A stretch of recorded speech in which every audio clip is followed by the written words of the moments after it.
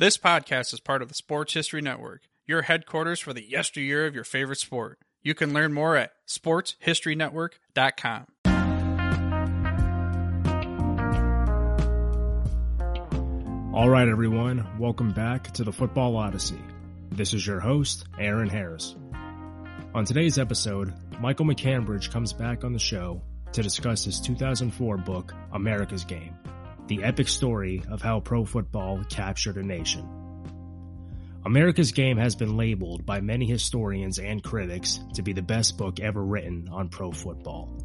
And in this interview, Michael and I talk about a wide variety of subjects from the book, including the conception of the idea, the legacy of Pete Rozelle, the impact of NFL films on pro football's growth, and much more.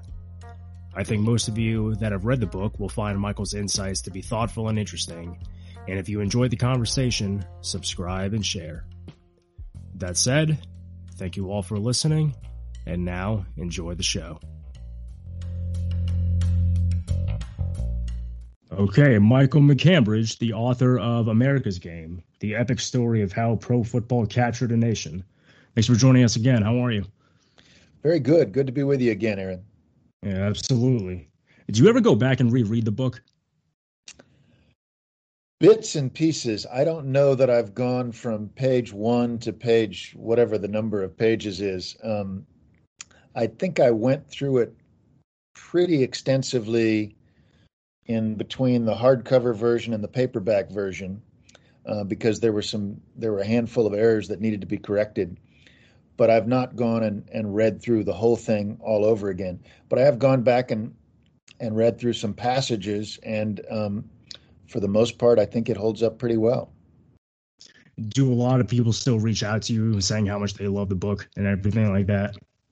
You know, they do. It's somehow been in print now for going on 17 years. And I'll still, every month or two, somebody finds their way to the book and reaches out to me and says, thanks for that. And it's, in fairness, social media has helped because all the like-minded geeks find each other, as you well know. And so people who dig football history spread the word, and that's helped a great deal. Well, I think I first read it about 3 years ago at this point, but I had known about it for a while because I remember when I was in high school watching the Full Color Football documentary that you were interviewed for Showtime and NFL Films.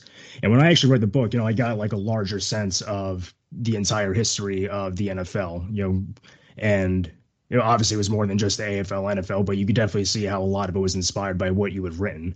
And I'm curious, for something like as vast as this, how did this idea kind of take shape in your head? And what was it like to pitch this idea to your agent or your publisher? Because I think prior to this book, maybe there was a couple football epics. I mean, I think David Harris's The League that you reference in here could be one of them. But it seems like this is something that could be a hard sell just because of the amount of information that could go into it. So what was that process like too? Well, to answer the first part of the question, it occurred to me sometime in the late 90s that everybody acted as though as soon as somebody pointed a TV camera at a football field, presto, the NFL became number one. And I was sure it couldn't be as simple as that. And I thought the implications of that were just much more profound, because at the end of World War II, baseball was still unquestionably America's national pastime. And within a generation, by 1970, that had changed. And people, the people who say basketball is my favorite sport, or football is my favorite sport, or baseball is my favorite sport, that's something that's kind of at the root level of someone's personality. That's not a change that happens easily. And yet in really impressive numbers over that generation after World War II, those things flopped. Football picked up like 10 to 12%, and baseball dropped that. And I wanted to find out why that was.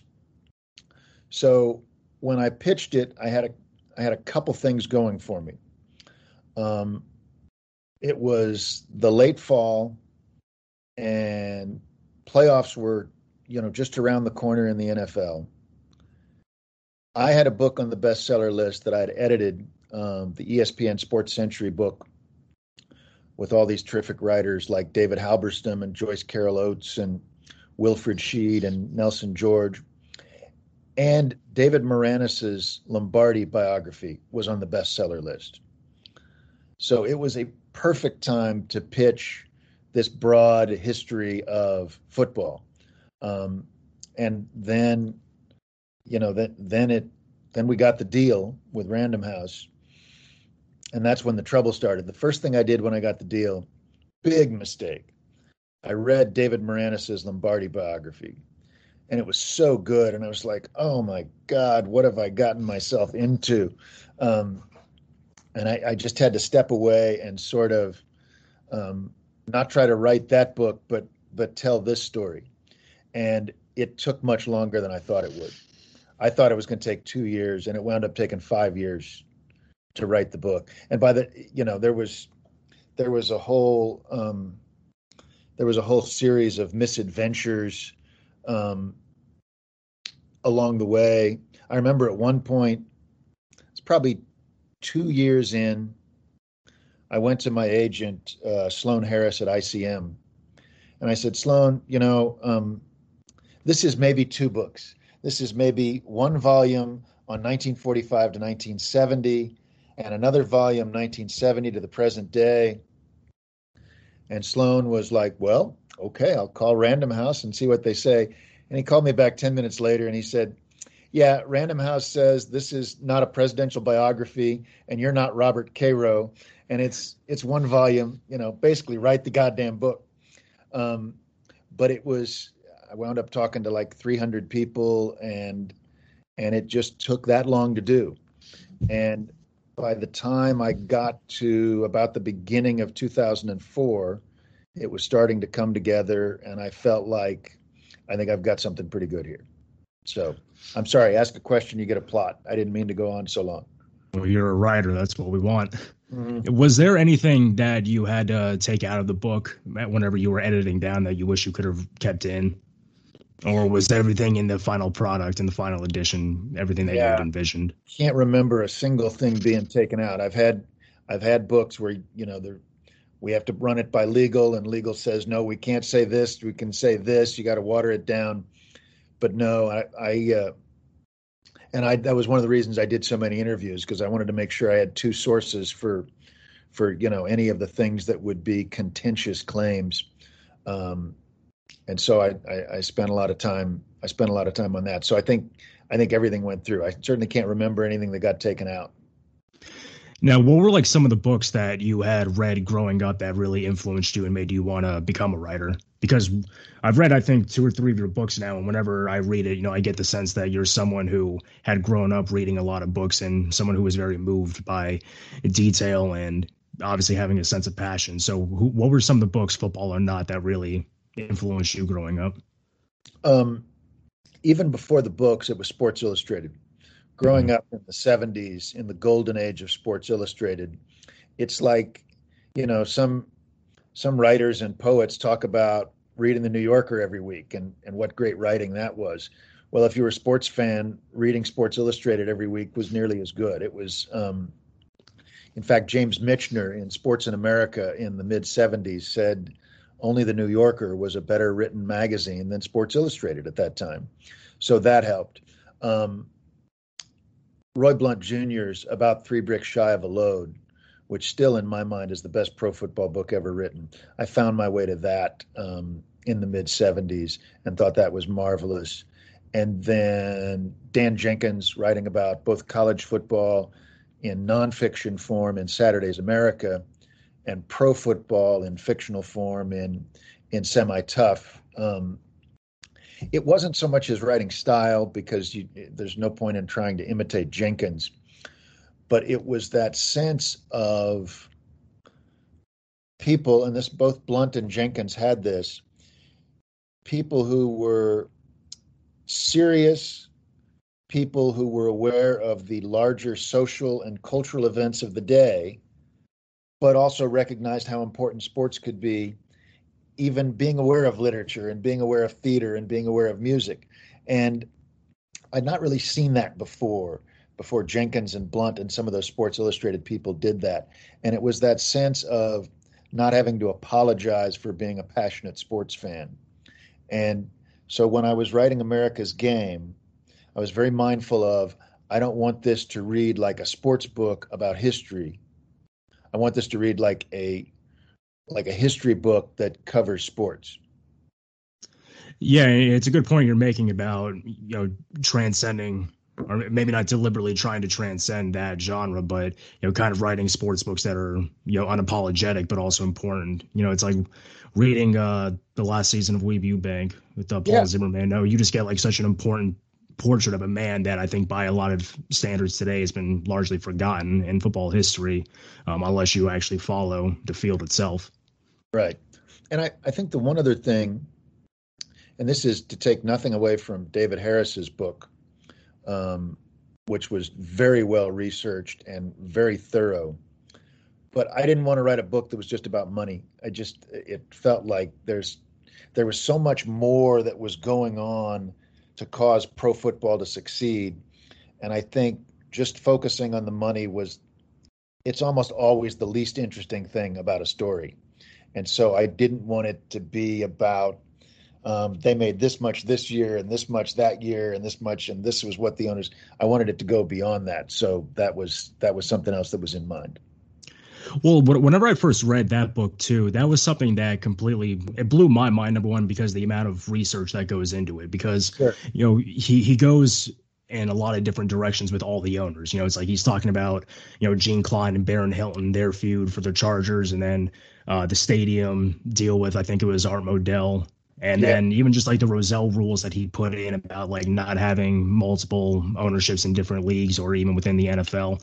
I mean, that was a part of pro football I always knew existed, but I never really gave much consideration to how much it influenced. Reading that book kind of made me think it could be like almost like a soap opera. Sure. It was like it was a boardroom soap opera, and I was completely blown away by just a part of pro football I never gave much consideration to. Yeah, definitely.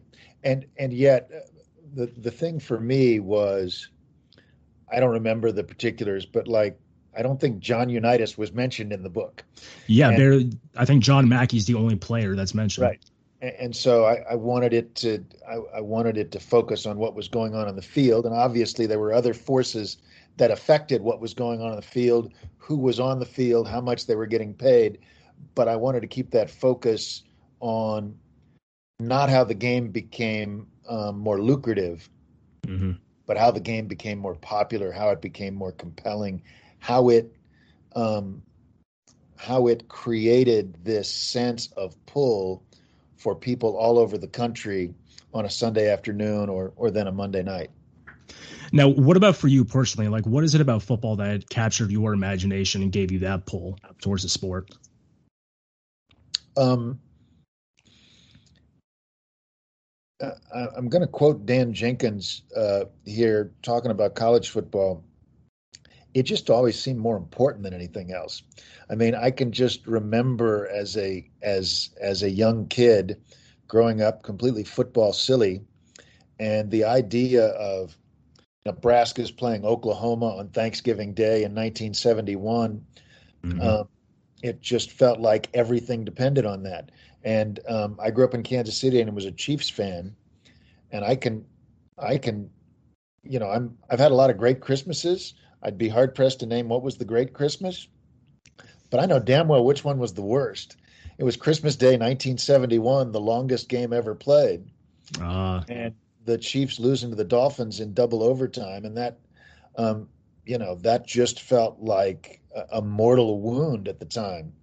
There was something about the game being played outdoors, the sense of combat, the sense of physical jeopardy that the players were involved in, that always spoke to me.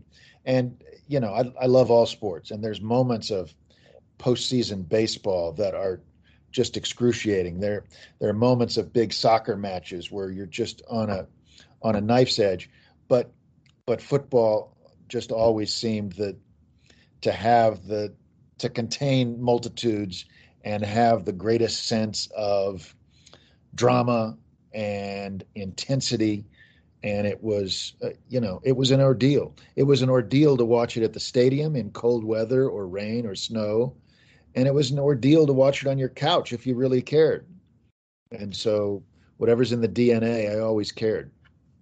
Yeah, I think it's like I think it's the Steve Sable quote where it was like a ballet on the field. You know, he was like, he looked at the field like it was a movie screen.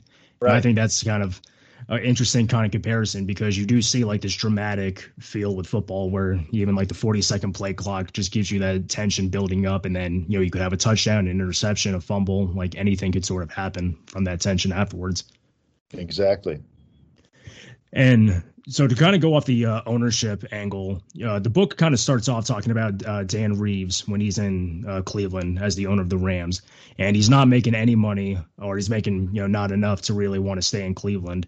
And can you kind of go into how his decision to move the Rams to Los Angeles and sort of how he operated his franchise as an owner kind of foreshadowed what the NFL would ultimately become?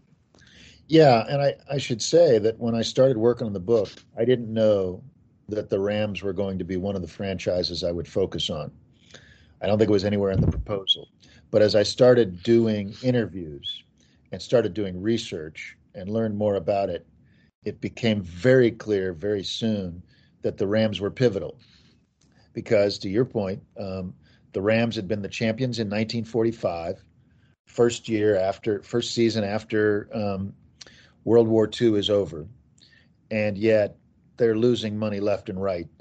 Daniel Reeves referred to those as Irish dividends, his annual losses. And he had wanted for some years to transfer the franchise to Los Angeles, but the NFL owners had voted against it. Now, as the NFL survives 45 and survives all the manpower shortages of World War II, they are faced with this challenge by the new All-American Football Conference, which has much better heeled owners, which has the most powerful sports editor in America at the time, Arch Ward of the Chicago Tribune, supporting it, and has the best organized, best funded franchise going to be in Cleveland, the Cleveland Browns, that were going to be coached by Paul Brown. And Reeves recognized he had to get out of Cleveland. So he went to the annual meeting in January of 46 and made his case that he needed to go. And the owners originally voted against it. And Reeves said, I'm out of the league then. And finally, cooler heads prevailed, and he was allowed to move to Los Angeles. So in that sense, in that meeting in January of 46, the NFL became the first truly national sports league 12 years before the Dodgers and Giants moved to the West Coast. But the other thing that happened because of that was the Rams shortly thereafter had to petition to play their games in the Los Angeles Memorial Coliseum. And at the hearing to approve their rights to play at the Coliseum, one of the writers for a black newspaper in Los Angeles, Hallie Harding, got up and made the very relevant point that this public facility was being offered to a league that hadn't had any black players since 1933. And that the time had come, especially after African Americans went and fought for America in World War II, the time had come for blacks to be allowed to play again in the NFL. And the Rams general manager, Chili Walsh, being put on the spot that moment, said that Kenny Washington, the great UCLA back, would be able to get a tryout with the Rams. And it was in that moment that the NFL reintegrated for the first time in more than a decade. And so that Rams move set so many things into motion.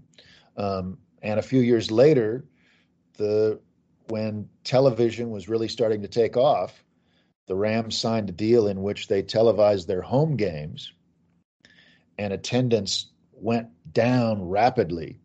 And that was the thing that shaped the NFL's position of blacking out home games, because they didn't want to hurt the gate, and that was in effect through 1972. So yeah, Rams it's very important.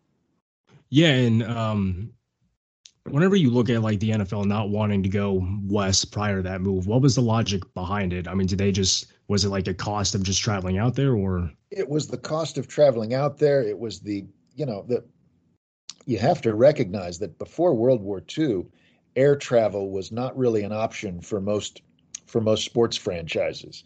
So then they were looking at train travel, and because there was only one team out there, it was going to it was going to cost a lot of money to fly out there and put the players up, and so that was a consideration. And one of the things Reeves had to do was double the standard guarantee that visiting teams received.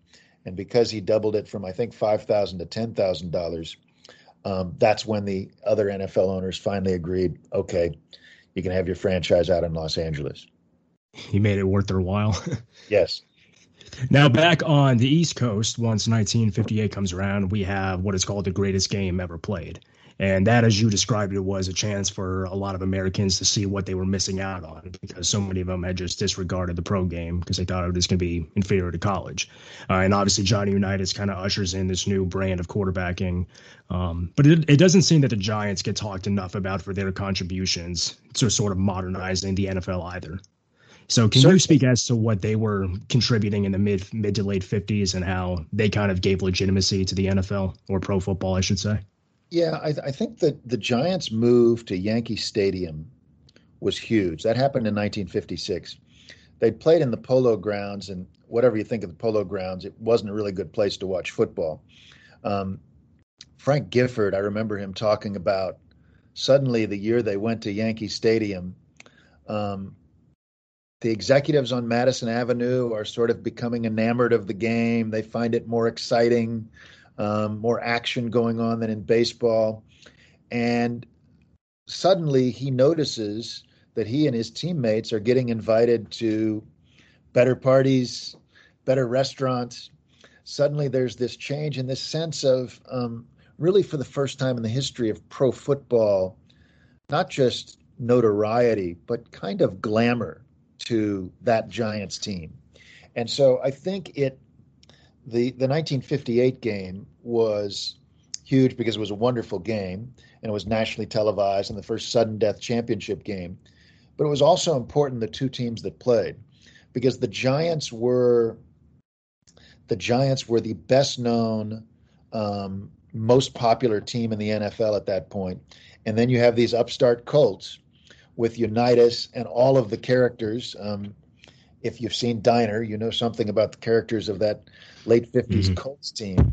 But it was these two dynamic teams coming together in this wonderful saga of a game. And then it happens to be watched by like 40 million people, and they see something they'd never seen before, which was a championship game going to sudden death. And that, I think, was the moment that pro football gave notice that it could eventually challenge and ultimately surpass baseball. A lot of things had to happen after that, but that was kind of the first sign that something could change. And in that shift from baseball's popularity to football, I mean, how would you kind of describe like the transition in like the American sports fan psyche that really made them gravitate to a sport like football as opposed to baseball? Well, I think it wasn't just the game itself. It was the way the game was marketed. So the other important event happened in 1960 after Bert Bell's death, when the NFL owners are stuck in Miami Beach trying to name a new commissioner, and they can't come up with one, and they go through 22 ballots, and they just can't figure it out. And finally, they settle on the general manager of the Los Angeles Rams, this 33-year-old PR executive named Pete Rozelle. And Rozelle did a few hugely important things within his first few years. First thing he did was move the league offices from suburban Philadelphia to Midtown Manhattan, at the heart of the media and advertising communities. Second thing he did was followed the example of the upstart American Football League and negotiated a package TV deal so that teams in Green Bay and Pittsburgh were making the same amount of TV money every year as teams in New York and Chicago.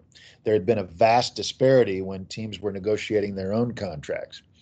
And then the third thing that I write about in America's Game is Rozelle, who was a fan himself, had this real sense of how to market the game more aggressively.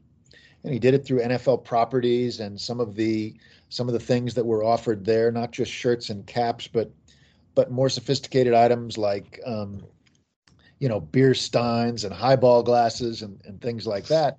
But then, of course, there was NFL Films, and Rozelle recognized that the league, if it could find a way to portray its drama to a larger audience, could show all that was going on in football, that it would be to the benefit of the league, whether that arm of the league made any money or not. And NFL Films was never very profitable, always sort of hard pressed to just break even. But Rozelle recognized all through the 60s what that was doing to the appeal of the game. And people who would not describe themselves as hardcore football fans would take a look at slow motion replays set to dramatic music and see the breath coming out of the players on a sub-zero day in Green Bay and appreciate the drama that the game had. Baseball had nothing like that. Basketball had nothing like that.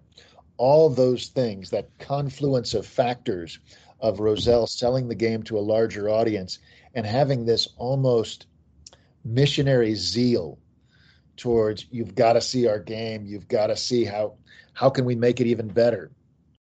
At a time, frankly, when baseball was sort of standing in place. One of the people I talked to for America's Game was the great baseball writer Bill James. And he said, the problem that baseball had was they felt like being the most popular sport was a birthright, like they were entitled to it. Right. So what happened is by the time baseball figured out that it was falling behind, it was already too late.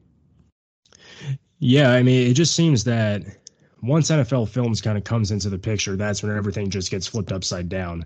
Because, even when you watch like the I think it was 1962 championship game that they filmed between the Giants. I mean, just the way they went about it was just great, like that small town versus the big cosmopolitan areas. And then even like just going through YouTube and watching a lot of the old, because they used to have like packages that weren't just like team highlights. They had like the thematic, like the young, the old, and the bold and stuff. There was just a lot of ingenuity that I think really kind of added that mythology to the sport. And the opening, 7 or 8 minutes of the Super Bowl III highlight video, which I mentioned in my book, which has all of the quick cutting with the novelty song about Joe Namath and how popular he was, and then contrast that with this almost old Western gunfighter motif of showing Johnny Unitas, in his final years, was marvelously done. Was not just excellent football; it was excellent documentary filmmaking, and it was Sable at his most passionate. Now, I will say one of the things that's changed is that movie, the Super Bowl III highlight film. They had like a couple months to work on that. Mm-hmm. Now, as you know, the Super Bowl highlight film, you got a couple days to work on it because it's got to go to market and be sold and be in people's inboxes, a week later. Right. So it was a more fertile period for creativity. Well, it just also feels that the influence, like you mentioned, had this cinematic feel. Because obviously Steve and his father were big film fans. They talked about, there was a pretty good book written, I think, by Travis Vogan, Keepers of the Flame, which talks about the history of NFL films. And they talk about like how Kurosawa was an influence on them, John Ford Westerns. And that's something that I think is missing in a lot of like sports productions today, is that you kind of miss out on like that, ulterior or, cinematic influence, if you will. Definitely. And even a guy like Bob Costas has said that, I think that the actual NFL films are much more interesting than the game. Mm-hmm. Yeah. And I think in some cases that certainly if you don't have a team that you live and die with, that's almost certainly true.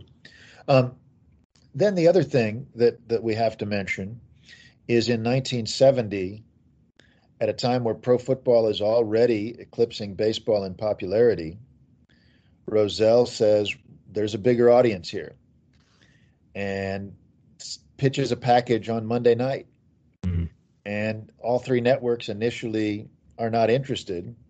And it takes Rozelle basically threatening to form, to go and form his own TV network before ABC comes around. And it was the good fortune of the NFL that ABC comes around with Roone Arledge running ABC Sports, who takes the game broadcast themselves to a whole new level.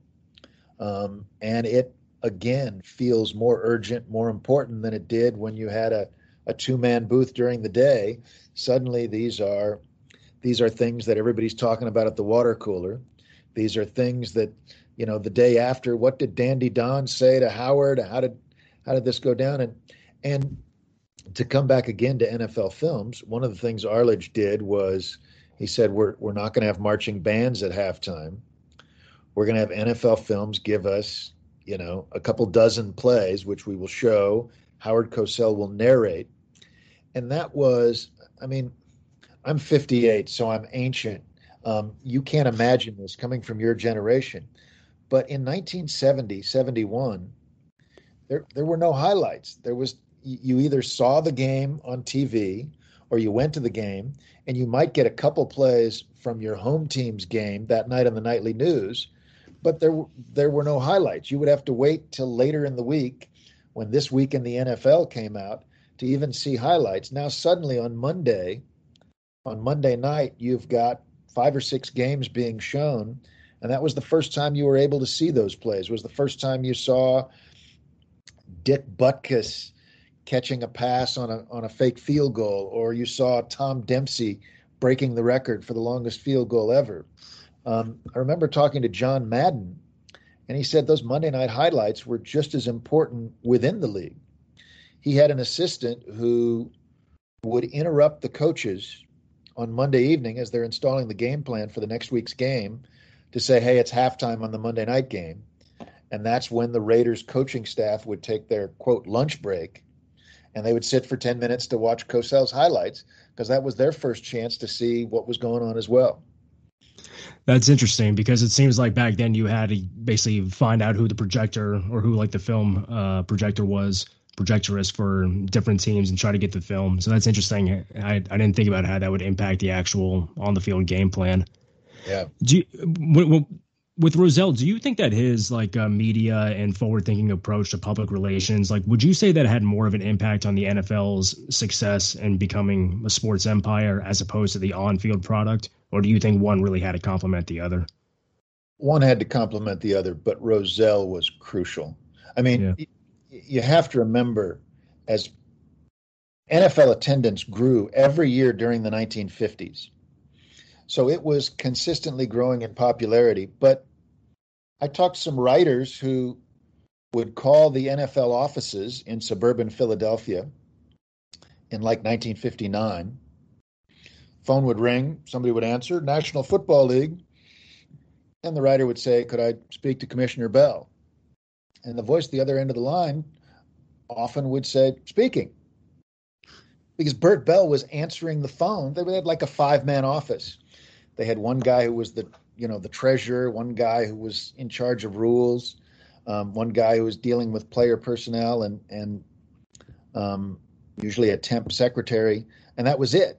So it was very small potatoes, and it took someone of Rozelle's sophistication to be aware that there are very good reasons to spend more money to be in Midtown Manhattan to nurture these relationships with advertisers, with media, with TV companies, et cetera, et cetera. Rozelle saw that. And again, it wasn't just a business thing. Rozelle had grown up loving football. And so he wasn't just coming from it from, okay, what can we do to make more money? And something like NFL Films, he was coming from a fan's perspective. What would make the game even more compelling? What would make it even more interesting? What if we improved the quality of highlight films? Because before NFL Films, there had been highlight films, but it was like one static camera at the 50-yard line, and you'd see a replay here and a replay there, and maybe a couple on-field shots pregame, and that would be it. And to your point, the Sables took it to a whole new level. Yeah, they used to have like sometimes like that hokey narration in the throughout the films. Yeah. Now, when we talk about like the on the field product between the AFL and the NFL, obviously when they merged, you mentioned the 1970s, the popularity is still growing, but there's sort of like this feel that the game has gotten kind of stale and kind of boring. They bring like the hash marks together, thinking that it's going to open up the passing game, but teams start running the ball more because defenses can disguise coverage a little bit and doesn't put too much emphasis on one side of the field. Do you think that that was sort of a testament to the AFL's legacy for how they just completely opened up the game and made people see a new way to experience football? Well, I think the AFL's legacy can be seen in a number of ways. Certainly names on the back of the jerseys, the 2-point conversion, which Lamar Hunt tried for a generation to get through and finally succeeded in doing once the leagues merged.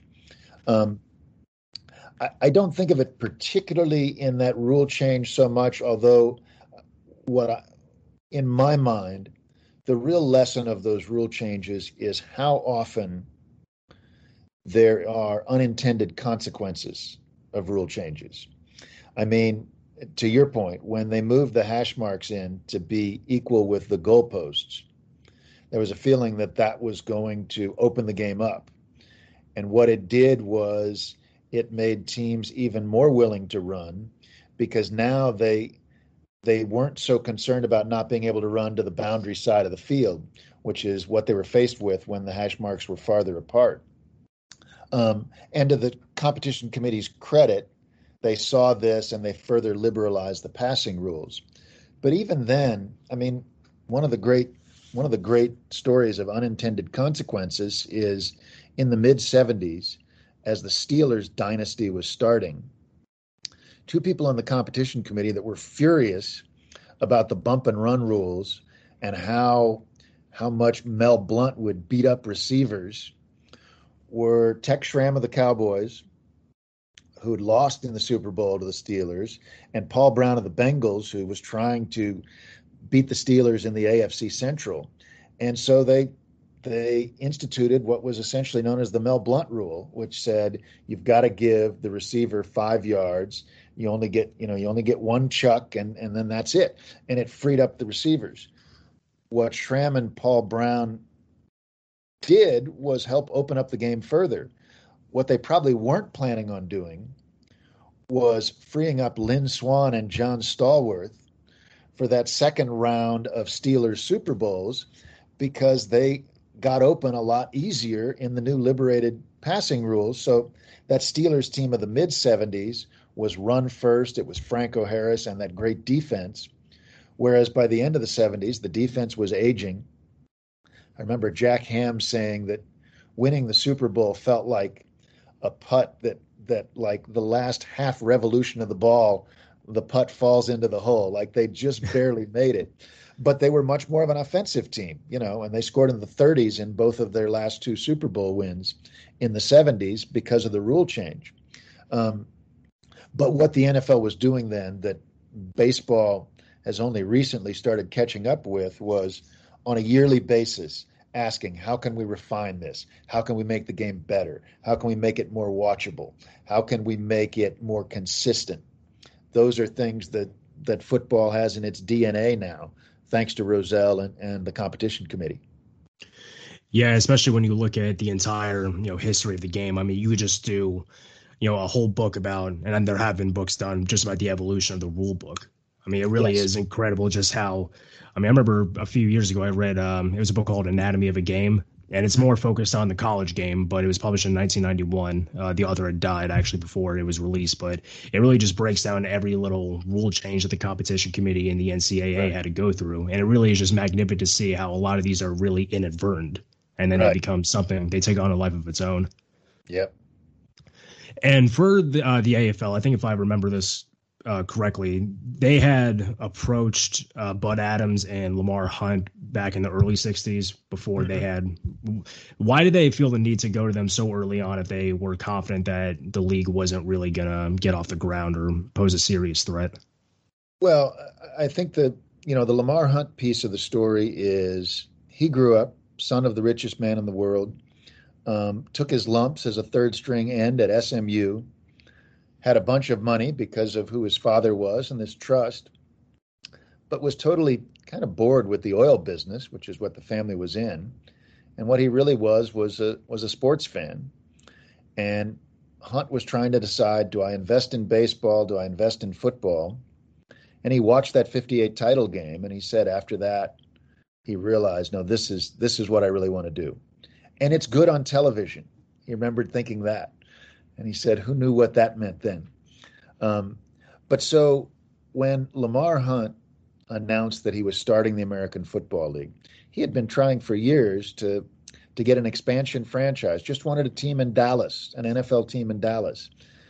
But the NFL owners who'd been through World War II, had been through the challenge of the All-American Football Conference, they were finally starting to make a little bit of money, and they were not interested in expanding, and they told him that. And then they saw what he was doing. They saw that there was going to be a franchise in Dallas, Bud Adams in Houston, team in Denver, team in Buffalo, team in Los Angeles, Barron Hilton's team, the Chargers. And I think around that time they realized, oh, hell, here we go again. And so what George Halas and some of the other owners did was they tried to sabotage the AFL.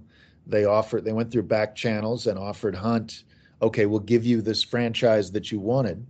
To Hunt's credit, he remained loyal to his AFL partners and said he wouldn't go to the NFL unless all the teams that had started in the AFL, they hadn't even played a game yet, but they were, they bought in. And that's why it took that much longer to get a merger. And the rest is history. The rest is history. Now, we've been talking a lot about Pete Rozell's forward-thinking approach to media relations and public relations. By the 80s, do you think that's kind of an era when that strategy kind of backfired, as there was so much negative publicity being written and broadcasted about the NFL? Do you think that ever-present concept sort of had faltered to show the negative parts of the game? Well, I think what happened by the 80s was the toll of all the labor unrest, all the mashing together between labor and the union began to take its toll. You had 2 strikes during the 80s. You had Al Davis's lawsuit to move the Raiders.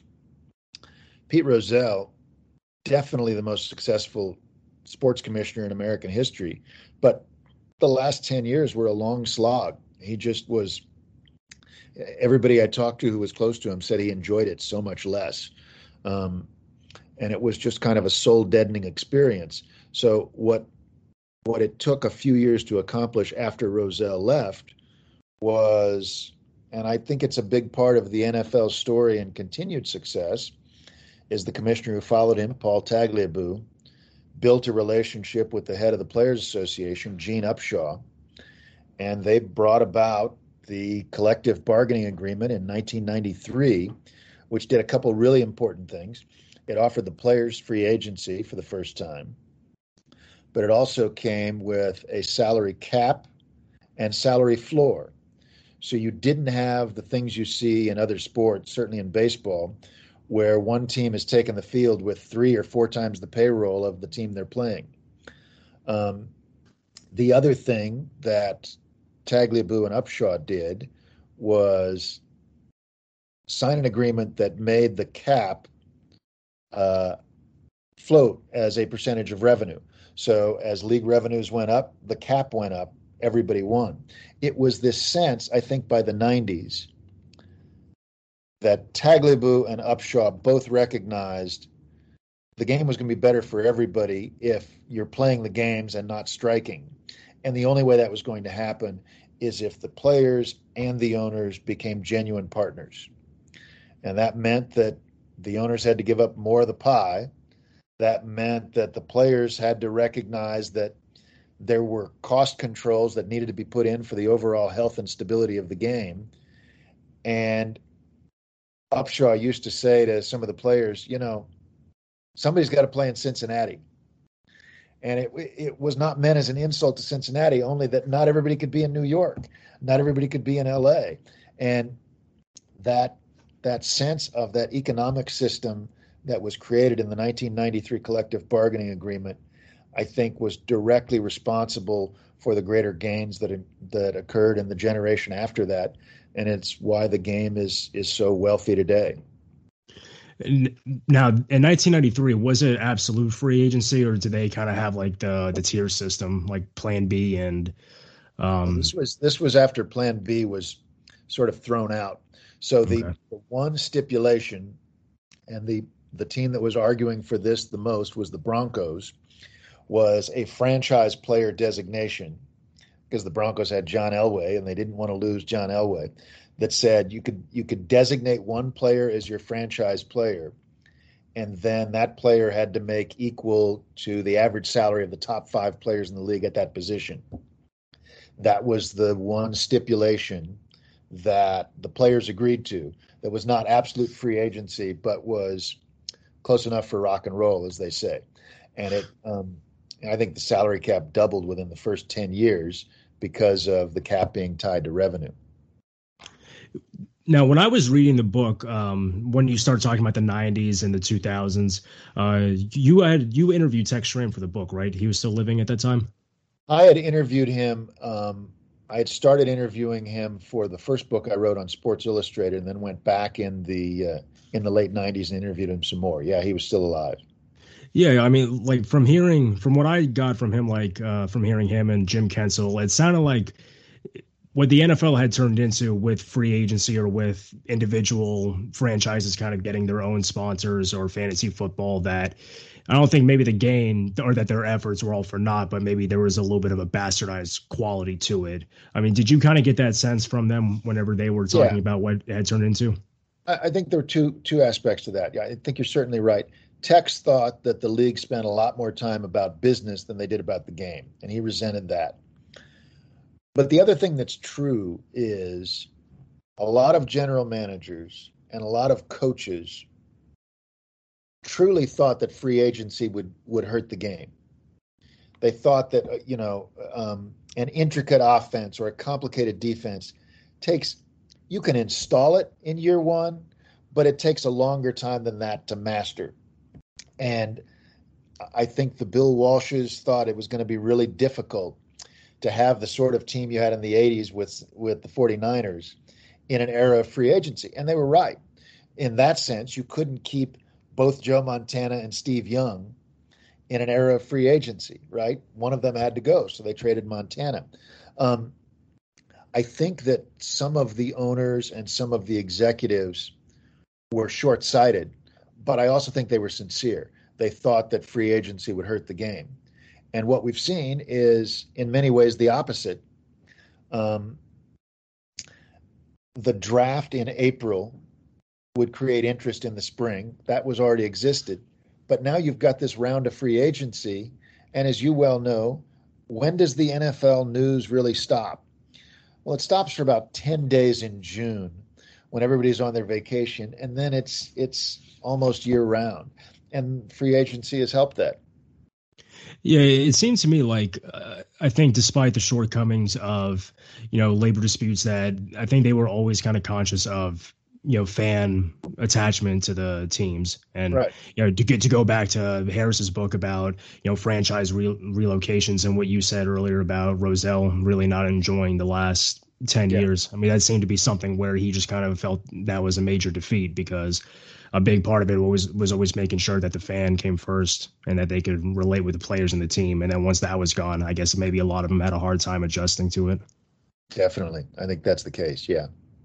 Now, who was someone for the book that you would have liked to have interviewed but couldn't because they were either deceased or they just didn't have any interest in partaking?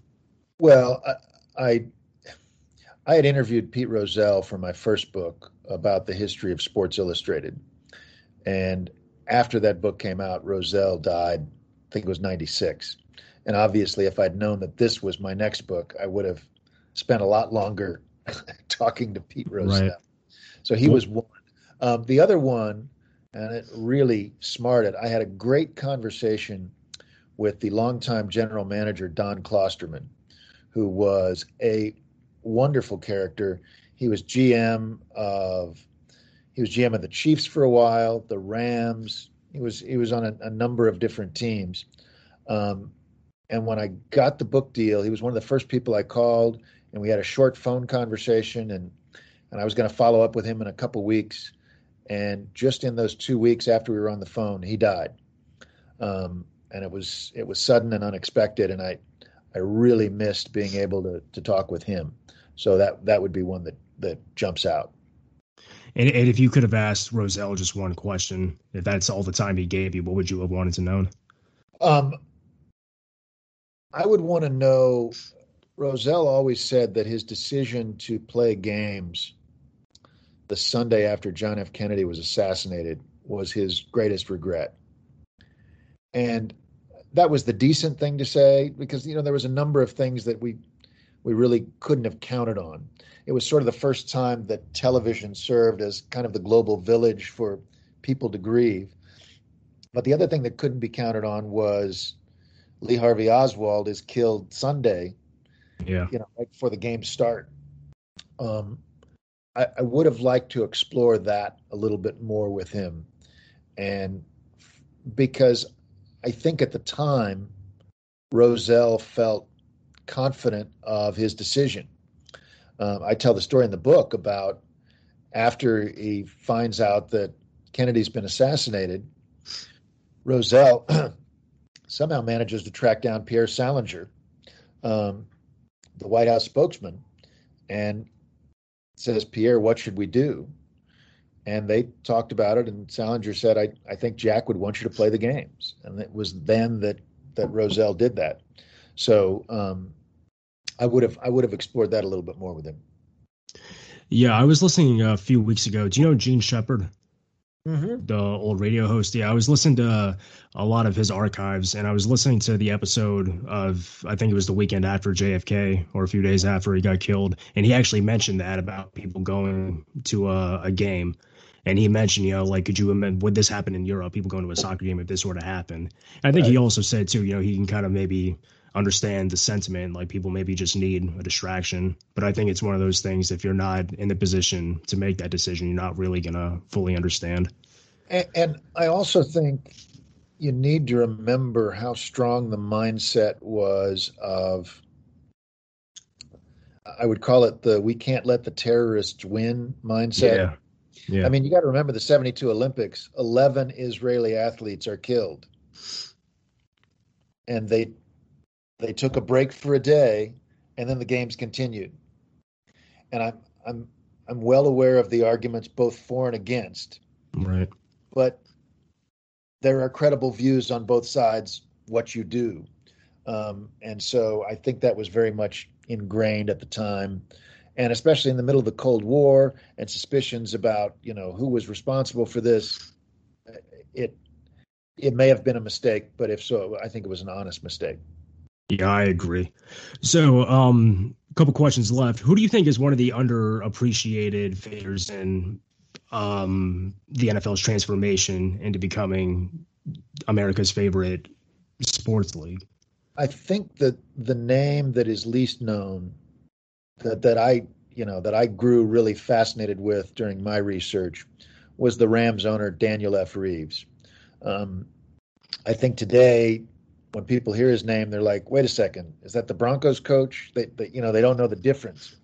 But I think Reeves was important because of moving the team to the West Coast, because of reintegrating the NFL, because of the things he did with TV, because he brought Tex Schramm into the NFL. He brought Pete Rozelle into the NFL. He was the first owner to hire a full-time traveling scout, Eddie Cotell. And that was sort of all this madness we see in April and the 2022 mock drafts that are being put out now, even before the 2021 college football season. Right. Eddie Cotell and, by extension, Daniel Reeves was responsible for all that. And I think that, among other things, the Rams were the first team to have a player from an historically black college university playing for them. That was Tank Younger out of Grambling in 1949. There were so many ways in which the Rams were trailblazers, and part of that was Reeves' commitment to trying to find innovative ways to do things. So I think he's the one that is most overlooked. And to close off, so by the time I got done reading the book, I kind of felt like I got a history of the NFL's rise to dominance, but I also kind of got a history of, our image-based culture, like how people all of a sudden were now focused on the image as opposed to the written word or radio or what have you. So I'm curious, you can't tell the history of the NFL without television, but do you think that you can tell the history of television without the NFL? That's a good question. No, because I think the NFL has become the 800-pound gorilla. What's happened in the last 50 years is the NFL has built on its advantages and very shrewdly, in my mind, done a lot of things to maximize its popularity. And I think that it's even more dramatic today in a culture with so much time shifting where, I got that on the DVR, I'll watch that at some time. The NFL is one of the last things where, I know where I'm going to be at 3:25 p.m. on September 12th. I don't know what's going on the rest of the weekend, but I know where I'm going to be then. That sense of appointment television at a time when we have so many video options and we watch things at different times, it is still, I've remarked on this before. The NFL schedule comes out in April or May, and there are people all around the country then who are like, okay, Thanksgiving dinner is going to need to be a little later this year, or it's going to need to be a little bit earlier, or, okay, we're going to have to do Christmas gifts on Christmas Eve because we got a game Christmas Day. And that's not just people in football. That's just fans who build their lives around those games. And that sense of the games being so compelling, that is the nugget of the NFL's popularity. And the great thing that Rozelle did and Paul Tagliabue did, even as they were making the league more money, they kept in mind that you've got to allow for the game to have its hold on fans. You can't lose sight of, because if you don't have those fans showing up, if you don't have those fans planning their weekends around that, the game starts to suffer and decline. And there are a lot of other options out there these days, as you well know. Yeah, that's what makes it so powerful. Exactly. Well, I'm really glad you took the time to come back on. This was a fun conversation. I hope you enjoyed it as well. Do you want to tell people where they can get the book? You can get the book at fine bookstores everywhere, if there are any fine bookstores still around. It's also available on Amazon.com and through independent bookstores on Bookshop. And you can also get signed copies on my website at michaelmccambridge.com. Cool. I imagine most people by now have read it that are listening, but in case there's that one person out there, now they know. Here's hoping. That's right. Well, thanks again for coming on. Best of luck with the book you're writing now, and hope to talk to you again soon. I really appreciate it. You asked good questions, Aaron. I appreciate it. Thank you for having me. Or thanks for coming on. All right. Take care.